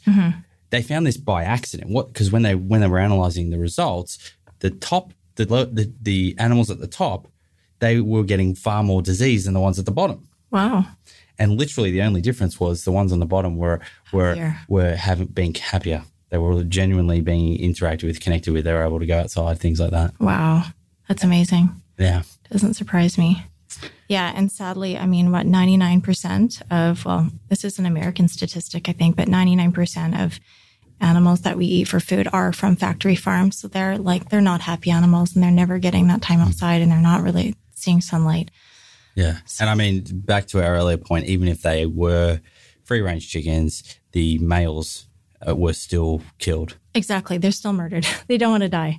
Yeah. Yeah. Yeah. So anyways, I fortunately had this realization that there is no such thing as cruelty-free animal products. And so we decided to go all in with the vegan products. And fortunately, it was so easy to make the banana bread vegan. It was the replacement of the eggs, basically, and then switching to a dairy-free chocolate, which is super easy. So, yeah, I think I was pregnant with Rowan at this time. So I hired an amazing local chef to work with me as a consultant, and she did the experimenting. Her name is Karen McCarthy. Okay. And so she helped me figure out that recipe. So do you use like some sort of chia egg or flax egg or something to make that sort of substance? It's agar and psyllium husk. Okay. And it works like a charm, and nobody knows. And I have my most animal food loving customers and oldest customers just exclaim that you cannot tell the difference. And a lot of people say it's even better. That's what I was going to ask, how it was perceived. It is. No one knew. The thing is, we didn't really announce it. I just wanted to transition over, not tell anybody. I actually sent a mass email to my customers and I said, we're changing a few ingredients, see attached. And I didn't even make it a big thing. I didn't want it because nobody, no one wrote back and said, nobody, I want the eggs. Nobody dropped the line. I was kind of worried about some of my bigger, more mainstream customers, and nobody cared. Yeah, I think that's a nice way of doing it, because if you came out and said, we're going vegan, it might, again, certain people you're supplying who have a view similar to, what we're talking about, our parents and this extreme thing, they might make assumptions. Exactly. Yeah, and we don't tell our customers they have to label it vegan. We actually tell them, I guess I've had this conversation with a few of them, just that you don't label it vegan, because unfortunately so many customers see that vegan label and they think, oh, that's not for me. It's vegan. It's going to taste like cardboard. Yeah. And that's not even vegan products. That's better for them to buy it, taste it, tastes great, then look at the ingredients and make the connections. Yeah, exactly. So it was a great thing for the business and things. Obviously my passion was reignited. And so I started focusing on it more. And things have only improved. Did you have business partners in this business that were not vegan, or was it just you that could make these decisions? It's just me. Okay. Yeah. Well, that makes sense. And Darren's extremely supportive, so I kind of consider him a business partner, but it's really just me in the day-to-day at the bakery. Recently, in April, I hired the most amazing general manager, and he's totally changed the game at the bakery. He's more of an operations logistics person, and that is not me. I've never been passionate about that kind of stuff. So I think for the past 7 years, I've been waiting for that person, because I'm the people person and the community person and the recipe person. So he's totally taken our operation to a new level and allowed us to expand, just by changing scheduling and, all that stuff. It's an important step when you start to be able to delegate and let go of some tasks, identify what your strengths are. Oh, yeah. And then be able to get someone in like that who can help you grow to that next level. That was one of the hardest things for me, is just being able to delegate. Even handing off the baking to somebody else, I never felt like anybody could do it the way I did it, even though that's silly. Of course they could. But it was a control thing that it was really hard for me to let go of. And was there a lot of training involved in that?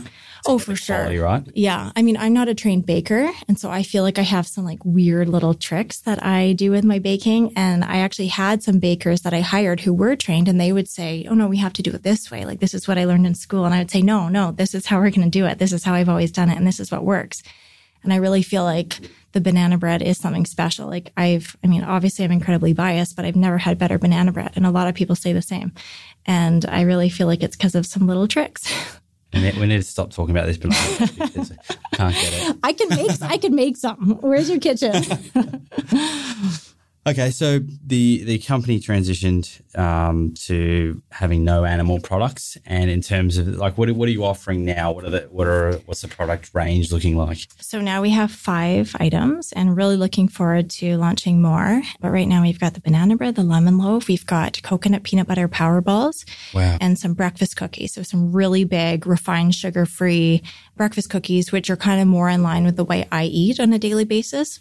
The banana bread and the lemon loaf are a little more indulgent, but the coconut peanut butter power balls, they're sold at a shop called Body Energy Club, which if you ever came to Vancouver, you would totally go there. It's like they've got all the like workout stuff and like so many health foods and like workout snacks, like post-workout snacks, pre-workout snacks. And just like all the gym goers love the balls and the cookies. And I'm imagining a lot of them are not vegan, right?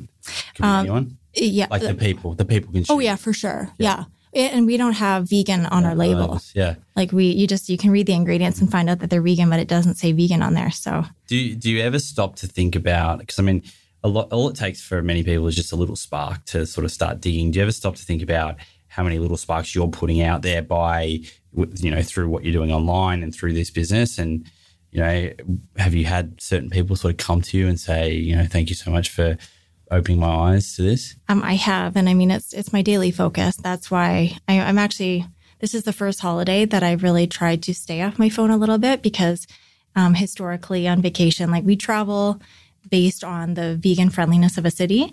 And so I'm always sharing and wanting to create like city guides and recommendations. But I've noticed it really does take time away from my family. But at the same time, like my biggest passion is raising awareness about the importance of eating plants and specifically what's happening to animals.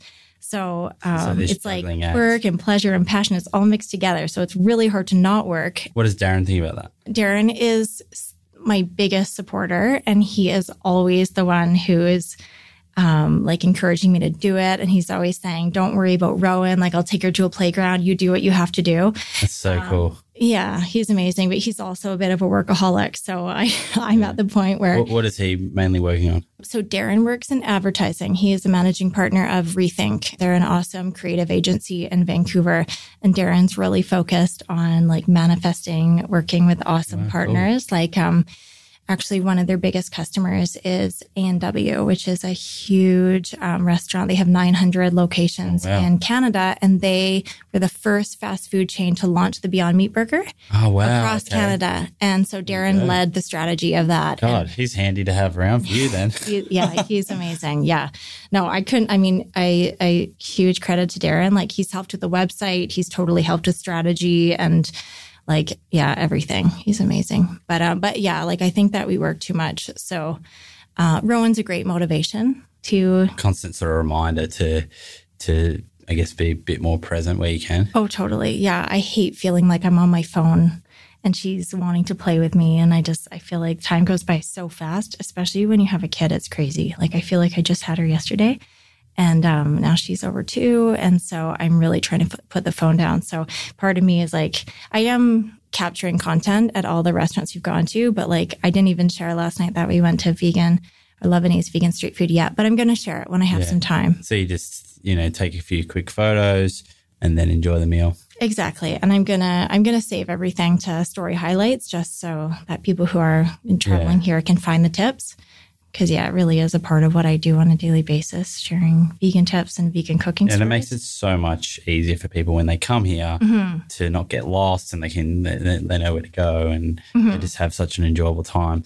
Exactly. Do you ever use the Happy Cow app at all? Yeah, it's great. Yeah. I think it's really great. We've used it. I feel like when I go to someplace like Sydney, there are enough like vegan friends in the vegan community who can give tips. But where were we? We were in Porto in Portugal, and we used Happy Cow, and it was really great because it was just less of a less vegan options. forward place. Yeah. But I actually heard that in Portugal, there's a new law that every single restaurant has to have one vegan menu item. That's and don't cool. quote me. Somebody on Instagram commented this, I think, when I was asking for most vegan friendly destinations in the world. Somebody told me that about Portugal, which is amazing, which I feel like every day we're seeing headlines like moving towards a vegan diet, like just, government things, city things. It'd be great. Cultural Great to have things. that everywhere, wouldn't it? Yeah. Yeah. Because I think, you and I know it's not hard to find a place that can serve you vegan food, particularly if you're in a city like, Vancouver or Sydney everywhere. or Melbourne or whatnot. But one of the initial thoughts, I think, by people who are, battling with the idea of transitioning is from a social point of view, what am I going to do when I eat out? But it's becoming easier and easier and easier and easier. And now it's trendy for restaurants and cafes. If they don't have a vegan option, they're going to put it on there because there's so many people that are transitioning to this lifestyle. They're walking in and saying, hey, what can I eat? Yeah. And then the business owner realizes it's supply and demand. Yeah, exactly. Yeah. We're seeing so many more vegan options. And even for people who don't live in the big cities, I always like to say that if you have a grocery store that sells avocados, pasta, peanut butter, nuts, bananas, hummus, chickpeas, you've got great vegan food right there. You're set. You can make your own nut cheese. You can make avocado toast. You've got potatoes. Make some French fries. Nachos, whatever. Yeah, exactly. Exactly. Those are staples, which I want to go into. I want to talk to you about staple foods. Oh. But just quickly, so has he transitioned at all, like with his diet? Oh, yes, absolutely. Yeah, he's like little activist with me too. Yeah, different than me, but he went vegan probably, he was like a year behind me in his journey. But I remember one night we were having sushi with his mom, and I guess she was asking what Darren would want to eat, and Darren refused the fish. And I hadn't even heard about this because it wasn't like a conscious decision. It was just gradual. And he's like, yeah, no, And he's half Japanese. Yeah. So is that his mother's side or dad's? His dad's Japanese. His dad's Japanese. Yeah. Yeah. Okay. Well, so what did his dad's side think of? Didn't even really say anything. Okay. Yeah. It doesn't affect him. He still eats it. So he didn't care. Does he enjoy like vegan sushi rolls and things like that? Oh, yeah, of course. Yeah, we go for sushi still, and there's so many options. And by the time you have, a lot of it, the wasabi, the ginger, and the soy sauce, or the tamari, that's the flavor. Exactly. It's exactly. The fish is the base. And I think, I used to eat a lot of sushi and a lot of sashimi, and more often than not, it's kind of fishy. Like it's kind of questionable anyways. So I feel like it's just so much healthier to avoid that. There's a place in New York called Beyond Sushi. Have you heard of that? No, I don't know. I had the owner on the podcast recently, but they're expanding to LA. Yes. So if you're ever in New York or LA, you should check them out. We go to LA quite a bit. Vegan sushi. Oh. Yeah. There needs to be more vegan sushi in the world because I think it can be very creative and very delicious. There's a place in LA, I think it's called Shojin. Yes, Shojin. Yes. It's in that weird mall. Yes. Have you been? Yeah, I've been there. Really? Yeah, it's like all downtown. dark. It's more downtown. Yeah. Yeah, I've been there. It's in the mall, yeah.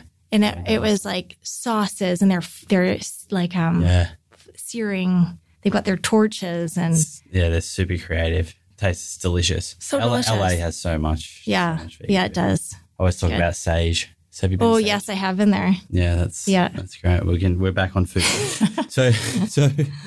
so your own personal, I guess, transition. When you did you have any fears? Like you were coming from, I guess, an ethical point of view. You watched Earthlings. You're like, okay, I don't want to have these animal products in my diet.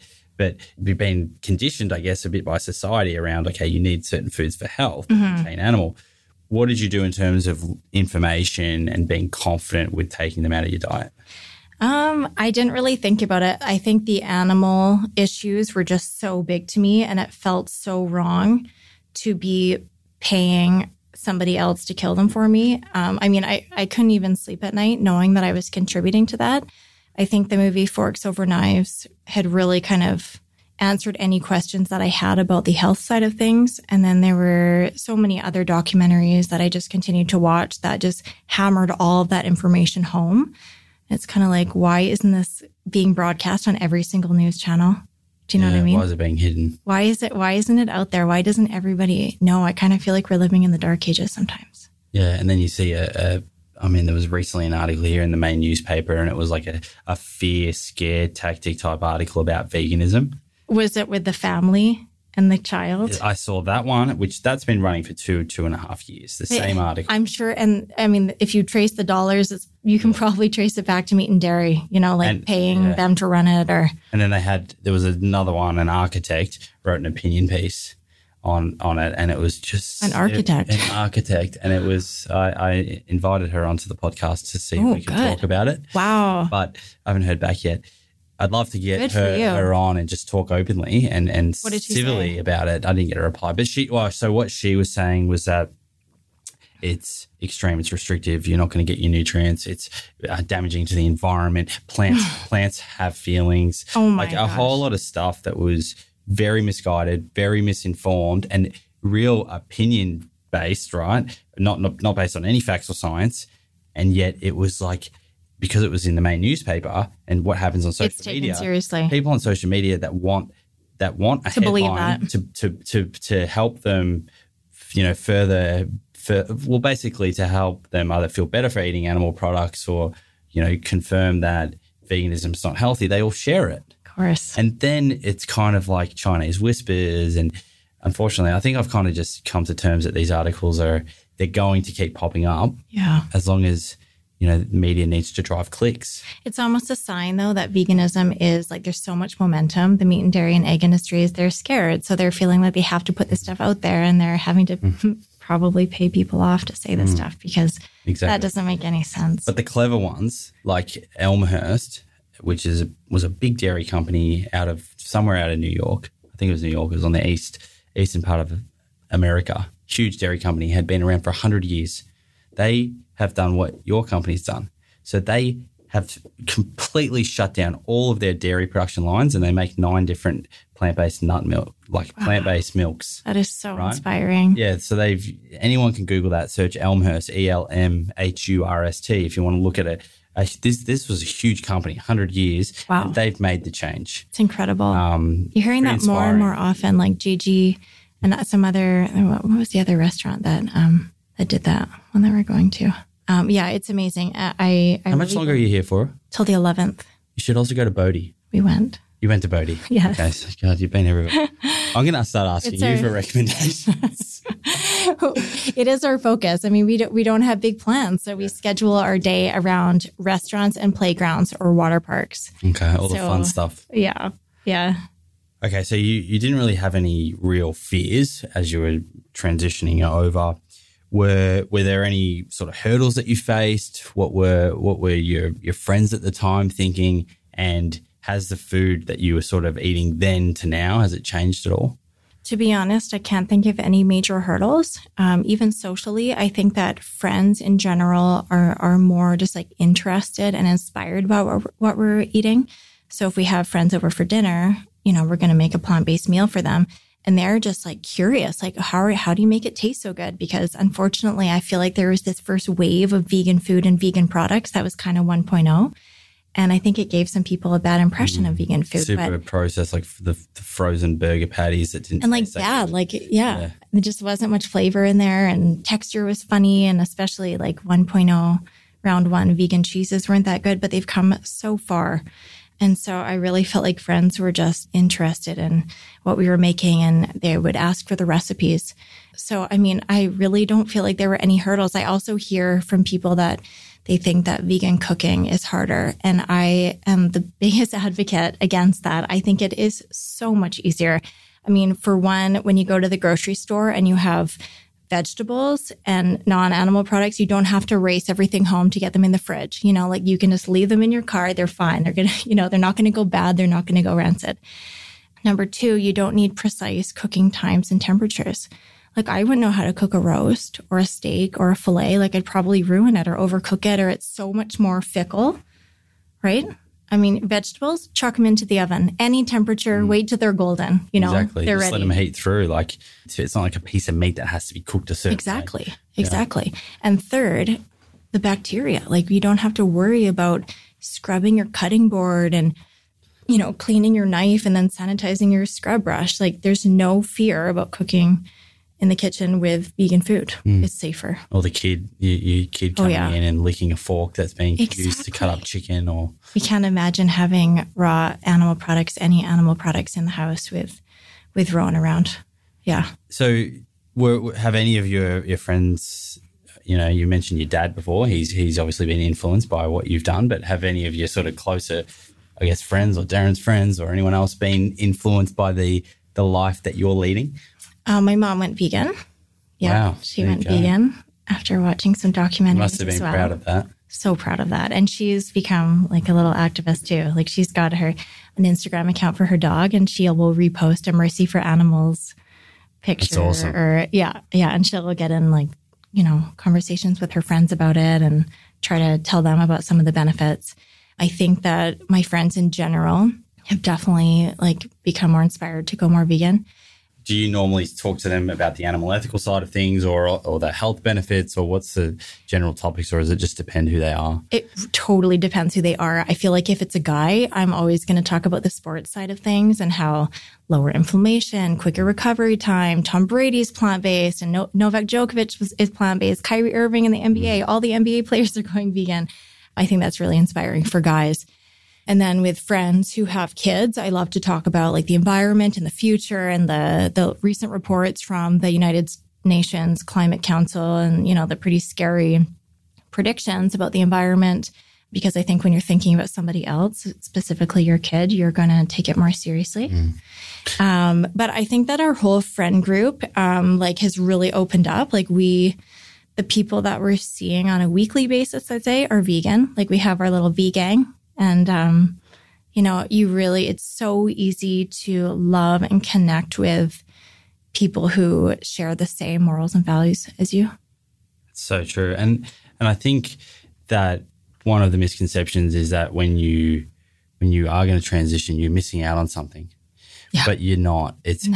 You're actually gaining. You stand to gain so much more. Everything. Because all these topics and just becoming more conscious, it enriches your life so much that you've gained so much more than the few animal products you've taken off your plate. Exactly. You know, so I tend to try and explain that to people. Like, let's reframe it. It's not like we've got to remove this and cut things back. It's like over here, you can gain so much. So much health. And I mean, I love to talk about longevity too and how, I mean, the regions of the world who are known to live the longest eat a plant-forward diet. And I mean, a plant-based diet is known to not just prevent disease, but it can reverse it. I mean, it's so amazing reading books like The China Study and How Not to Die and reading about the studies where turmeric has proven to, you know, reduce the size of cancer cells in a petri dish studies. I mean, broccoli, like forget the pills, just eat. These are the real superfoods. These are the real superfoods. And it's so funny when people question the nutrients. Where are you getting your nutrients? And I've heard that you can't get enough nutrients on a plant-based diet. It's like, well, obviously whatever you're reading is biased and funded by meat and dairy. But I mean, vegetables, they're all superfoods. So true. And I think I read an article this morning about the Mediterranean diet. I quite often get asked about the Mediterranean diet. And I usually respond by saying, like, you know, health is a spectrum. If you look at the Mediterranean diet compared to like the standard American diet, yes, it is better, right? And the Mediterranean diet has been shown in some cases to prevent certain diseases, but it has never been shown to reverse compared to a whole food plant-based diet, which has been. So there's a real spectrum in terms of, you know, moving towards the most optimal, healthiest diet. Yeah. Okay, cool. So Rowan... you had Rowan. She came into your world 2 years ago now. Yeah, October 14th is her birthday. And were you always, you know, planning to raise her on a vegan diet? Did you need to go to any, you know, particular resources? Were you like, okay, wow, I'm doing this for the first time, bringing a kid into the world. What do I need to concentrate on from a food point of view? Or how did you go through that process? Not really. I feel like it's simpler than people think. I mean, obviously being a new time parent, you are like, you know, you're really focused on it. But I mean, the main nutrients that the babies are needing, they get it through their mother's breast milk. And so Rowan was breastfed for 19 months, but she started solids at around 6 months. And I think that so many baby foods are naturally vegan. So it was really, really easy. And then there are some supplements like vitamin D. But other than that, I mean, she lives on broccoli. I mean, she actually lives on broccoli and tofu. And I think those two foods alone, like with a little squeeze of citrus, she's getting like pretty much everything.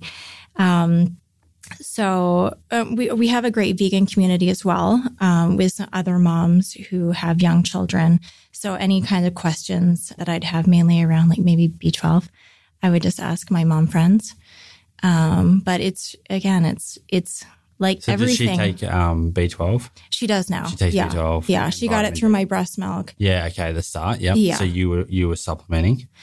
Yeah, I do take B12 just to be safe. I actually didn't for the first little while. And I mean, if you can get it through food. I mean, but yeah, I just take it as an insurance. Yeah, same. So you take B12. Do you take vitamin D as well?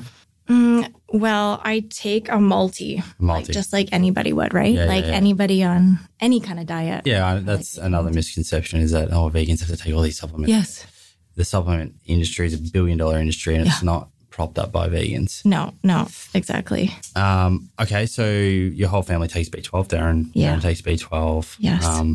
Multivitamin. What are the most common questions that you would get about Rowan and her diet? And are there any sort of tips that you have for mothers out there in terms of whether they want to raise a child as vegan from birth or just encourage their existing children to eat more plants? Okay, the most common question that I get about Rowan is what milk she started drinking when she was done with my breast milk. And what I would recommend, because she actually never transitioned to a milk. She was never really tied to the bottle. So did you breastfed? Yeah. And then when she was done, she just didn't need a bottle.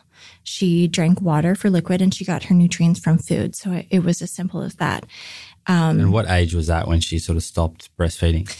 She stopped breastfeeding. Well, it's kind of a long, complicated story that I won't get into.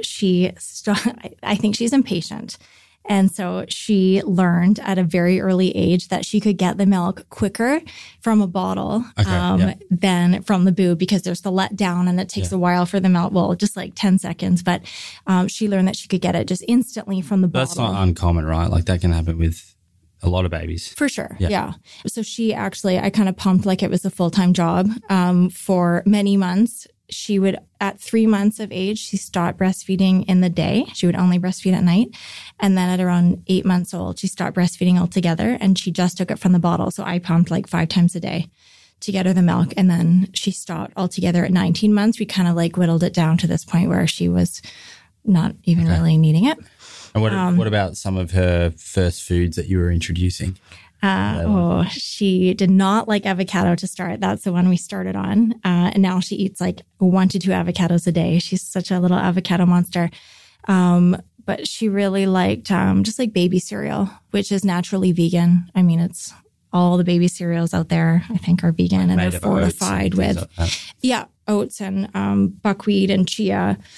We love a brand called Love Child Organics at home. And so that was definitely So you just mix that in with like a water or a plant-based milk? Yeah, boiling water. Boiling water, yeah. Exactly. Yeah, and that's it. And then I would sometimes put on a fruit puree and some coconut yogurt and I mix in some hemp hearts. Yeah. And so you're getting plenty of calories in that. Like so many. Also nut butter. Yeah. She eats nut butter by the spoonful.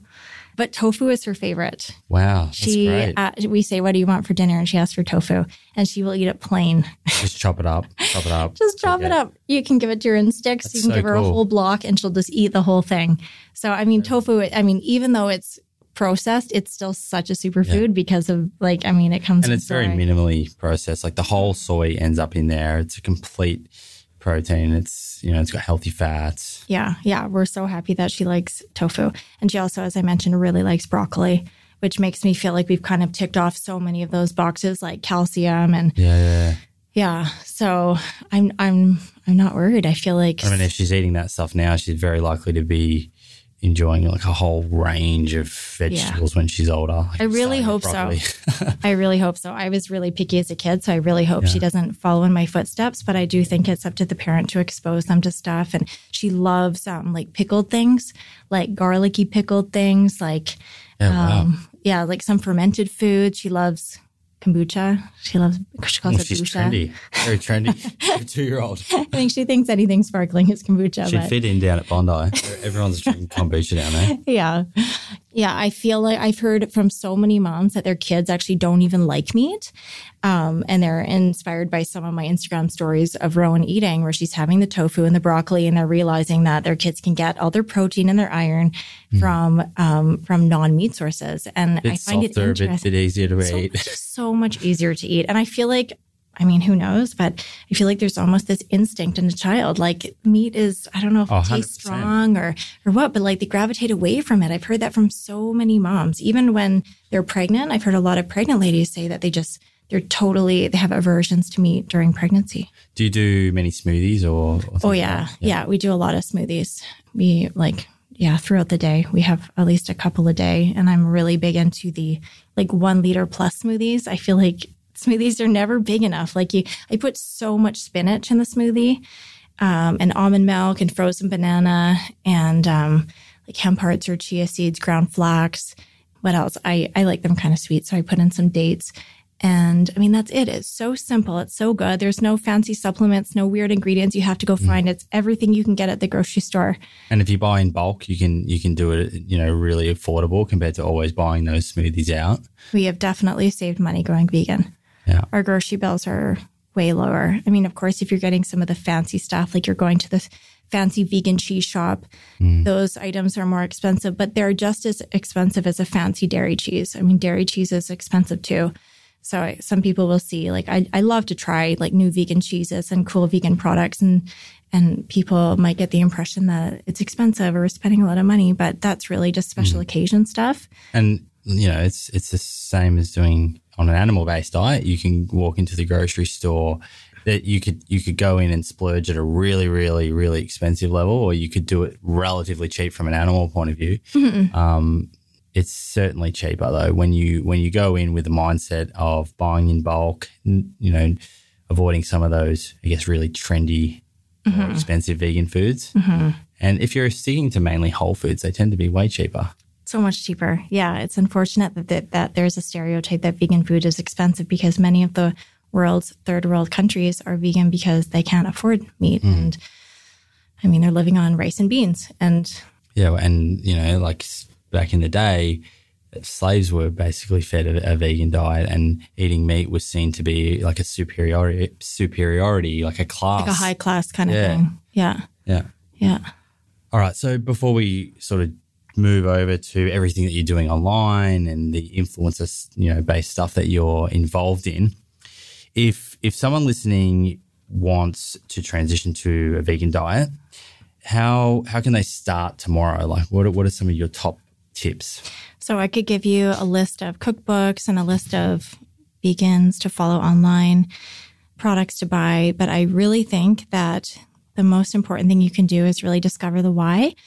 And you need to know why you're doing it, because once you're motivated, it'll be so easy to go vegan. You will just be internally inspired to find those items yourself and do the Google searches online, because the information really is out there everywhere. So if you want to go vegan in 5 hours, you need to watch Cowspiracy, Earthlings, or Dominion, and What the Health. And you will be so inspired. You will just see how damaging the animal agriculture industry is for the environment. You'll see how healthy a plant-based diet is for our bodies and human health and longevity, lifespan, etc. And you'll also just see what's happening to animals. I mean, when I watched Earthlings, I was just blown away by what's happening to them. I mean, I really thought that there was an ounce of compassion, or, I didn't think it was as bad as it is, but it's bad.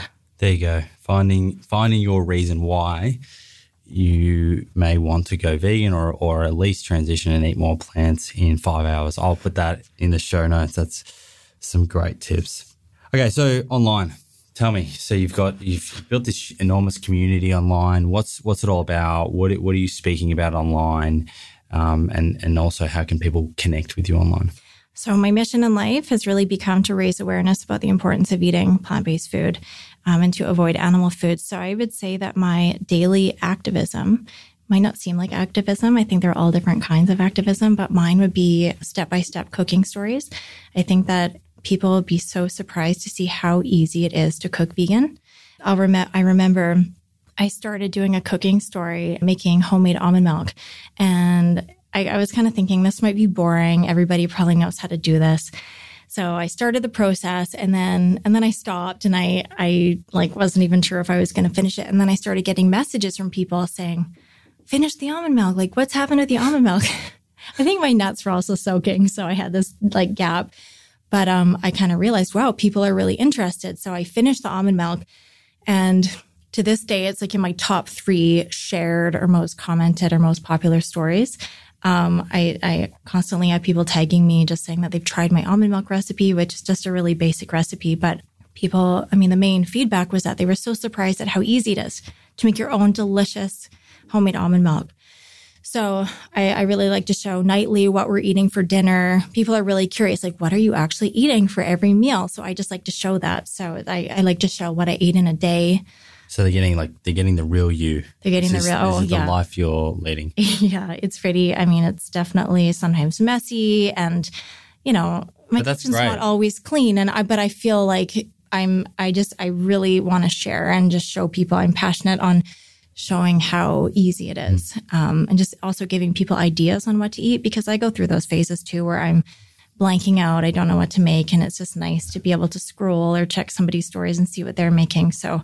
Yeah, and I feel pretty inspired when it comes to what to make. I'm always looking at food stuff, so I kind of have this list of things that I want to make. And a lot of what I make doesn't involve a recipe either, which I think can be a deterrent for some people if they feel like they constantly have to menu plan and they have to actually have the recipe in front of them and they have to go to the store. I like to show how I'll come home, I don't have a plan, I'll look in the fridge, I have 2 potatoes, I have a box of spinach, and I have some leftover quinoa, and how I'll throw that together and kind of make a meal that looks like dinner. Sometimes which is a great skill to learn, though, right? Yeah, I think it's a life skill, and that is very real. It's relatable. We don't always have the time to be cooking a long recipe every single night. Oh yeah. Sometimes it's got to be what's in the fridge, what's in the pantry. Let's go. Exactly. Yeah. Yeah. And as for how people can connect with me, so you can message me. I have my messages open. I actually realized recently I had them blocked off. I think Rowan blocked them off. She always goes on my phone and messages. Maybe she wanted more time with you. Maybe she knew exactly what she was doing. So sorry to anybody who tried to message me. But and I do my best to answer messages. I don't get to all of them, but if anybody has a burning question, my email's in my bio, and I try my best to answer because I love connecting with people. And I also host a lot of activities and events in Vancouver. Unfortunately, a lot of them have been on hiatus as of late because I'm working on a really, really big project that's coming up, but everything's going to be kind of relaunched together. Big secret project? It is a big secret project, but it's the biggest thing I've ever done. Wow. And it's so these other kind of events and activities that I'm talking about are a vegan run club called Heartbeats, which I put on pause, and I never restarted it just because I felt too focused on this other stuff. And this is kind of where I need to get better at delegating. I need somebody to do it for me. And you need a PA. Totally. But it's been great. While it was on, it was great. And it's actually one of the ways I met one of my new best vegan friends. And so it's called Heartbeats. Is that beets like the beetroot? Yeah. How do you know? It was Darren's idea. Yeah, that's great. Is that how can people learn more about that? There's an Instagram account called Heartbeats Run Club. And of course, when we do relaunch, I'll be sharing it all over my account, my main account, which is where I just push most of the information through. So that's something that people in Vancouver or visiting Vancouver can get involved in. Yeah, for sure. I also, with my vegan partner, Zach Barman, we co-hosted monthly mindful movie nights where we showcased largely vegan documentaries, but we did about 18 of them, so almost 2 years of them until we both had kids, and then we just got too crazy. Yeah. And so we're really looking forward to relaunching them. But yeah, a lot of vegan topics, but a wider range of topics too, like fast fashion and self-esteem, and some really great documentaries. Where do you sort of host that night? Like, we host them at Stretch Yoga Studio. So it's actually in the Chinatown of Vancouver. It's an awesome little space. They're amazing people. They donate the space for us and we become good friends with them. And they're really cozy nights and we always donate food. Like I bring food from To Die For, and Zach is the co-owner of, Zach and Ryan, they're business partners. They own the Juice Truck, which is another place you'll have to come when you're in Vancouver. They do amazing smoothies and cold pressed juices. They were actually the first cold pressed juice company in Canada. Okay. I'm going to be there. Okay. Good. So yeah, those nights gained so much momentum and we had such big crowds out. We actually hosted the Vancouver premiere of What the Health. And we sold out 2 full-size theaters in like an hour or something. That's incredible. Yeah. So we really want to, our big goal is to host the screening of Game Changers, which nobody knows when it's coming out. I had Susie Cameron, James Cameron's wife, on this show. Wow. And she's co-produced that with him. Wow. But yeah, she wouldn't. What did you learn? She wouldn't even let me know when it's out. I'm excited about the new footage they have. Yeah, it's going to be, literally that movie will be a game changer. From going back to, our conversation earlier, I guess, about, how can you approach this topic of plant-based or veganism to different people. I think particularly males are going to watch Game Changers. And there's going to be a whole lot of guys out there that are seeing this for the first time, and that little spark, and they're just going to start to think, wow, like totally. I didn't know that someone could do that and perform like that. You should be in it. Are you in it? I'm not in it. You should have been in it. Well, maybe they'll do a sequel. I hope so. You should be in it. Wow. Okay. So we're sort of talking about the vegan scene, I guess, in Vancouver now, right? Yeah. Do you have any sort of favorite places in Vancouver other than the juice shop that you mentioned to go and eat at? There are so many. Vancouver's plant-based scene is booming. Like, I really think we've become a destination where you could travel to, like, from Australia, and you could spend like a week or two just going through all the spots. Like, it's amazing. Some of my favorite spots include Chickpea, Mediterranean food. They do like falafel and they have so much good stuff. Lots of hummus. Turf is, you love it. It's like a gym / restaurant / shop. Oh, wow. And they have some of the most colorful, healthy, hearty food. Like, if there was one place that I could eat at every night, if I had to eat out for an entire month, it would be Turf. It's amazing. And they have house walnut milk for your lattes and really good coffee. Oh, God. I think I'm going to have to come You have to come. For at least a week, maybe 2 by the sounds of it. Yeah. Turf. I love Heirloom. There's a restaurant called Heirloom that's really popular. They are vegetarian, vegan. They have a big vegan menu. The Acorn is amazing. I think it's like Canada's premier finer dining restaurant for vegetarian and vegan food. Beautiful room. And how are all these restaurants doing? Like they're thriving. Well? They're thriving. Another one I want to mention is Kokomo, and they actually have Cocoa Whip. They're the only location in Canada that has Cocoa Whip, which I love. And I would say all these places are blowing up. I actually wish more non-vegan restaurants would kind of notice the success that they're having and how they're just lined up and full and thriving and successful, and realize that there's so much opportunity in that space. Like, just launch a vegan menu. Make the transition, and we will embrace you. Like, the vegan community is so supportive. We're so excited when a new vegan restaurant opens. I mean, you will feel the love. Yeah, you'd almost, be silly in some of these major cities not to be right now tapping into that, because it's dollars that you're leaving on the table. If you want to just remove the ethics and the health out of it from a business point of view, dollars left on the table if you're not catering for this market who, as you say, are just so loyal, and they're so willing to share on social media, and they want to speak about their food experiences, because traditionally there hasn't been that many places, so people are excited. Yeah, exactly. So it's true. Yeah, so if you're listening and you own a restaurant or your friends do, and there's not many vegan options, then get some on there, and I think your balance sheet's going to look better. All right, so we've covered enormous territory today, and you're really leading a very inspiring life, I think, for so many of the listeners, and definitely all of your community. It's tremendous to see what you're doing. Is there anything that we haven't covered, perhaps anything for 2019 in store, or anything that you'd like to to add? Oh my gosh. Well, I just want to say that, all of us are influencers, whether you have 50 followers or 50,000 followers. I think that what you share and what you put out there has an impact. So I think it's really important to, share as much plant-based food as possible. And, if possible, there's no need to share the animal stuff, because I think the more that we see it, the more normal it becomes and the more it feels okay to be eating it and to be supporting these industries. When I think so many people would agree that, the methods and the practices don't align with their values and morals. So yeah, just remember that when you're sharing. Just because you might not have thousands of followers doesn't mean you're not influencing your friends and your neighbors and your family. Beautifully said. All right, well, that's a wrap for this episode. It's been an absolute pleasure to have you on the show. I'm so thankful that you made time during your holiday here in Sydney, and I'm going to let you get out there and enjoy the last few hours of this sun, I think, before a thunderstorm rolls in. I'm looking forward to that. Thank you so much for having me, Simon. Awesome. Thank you very much.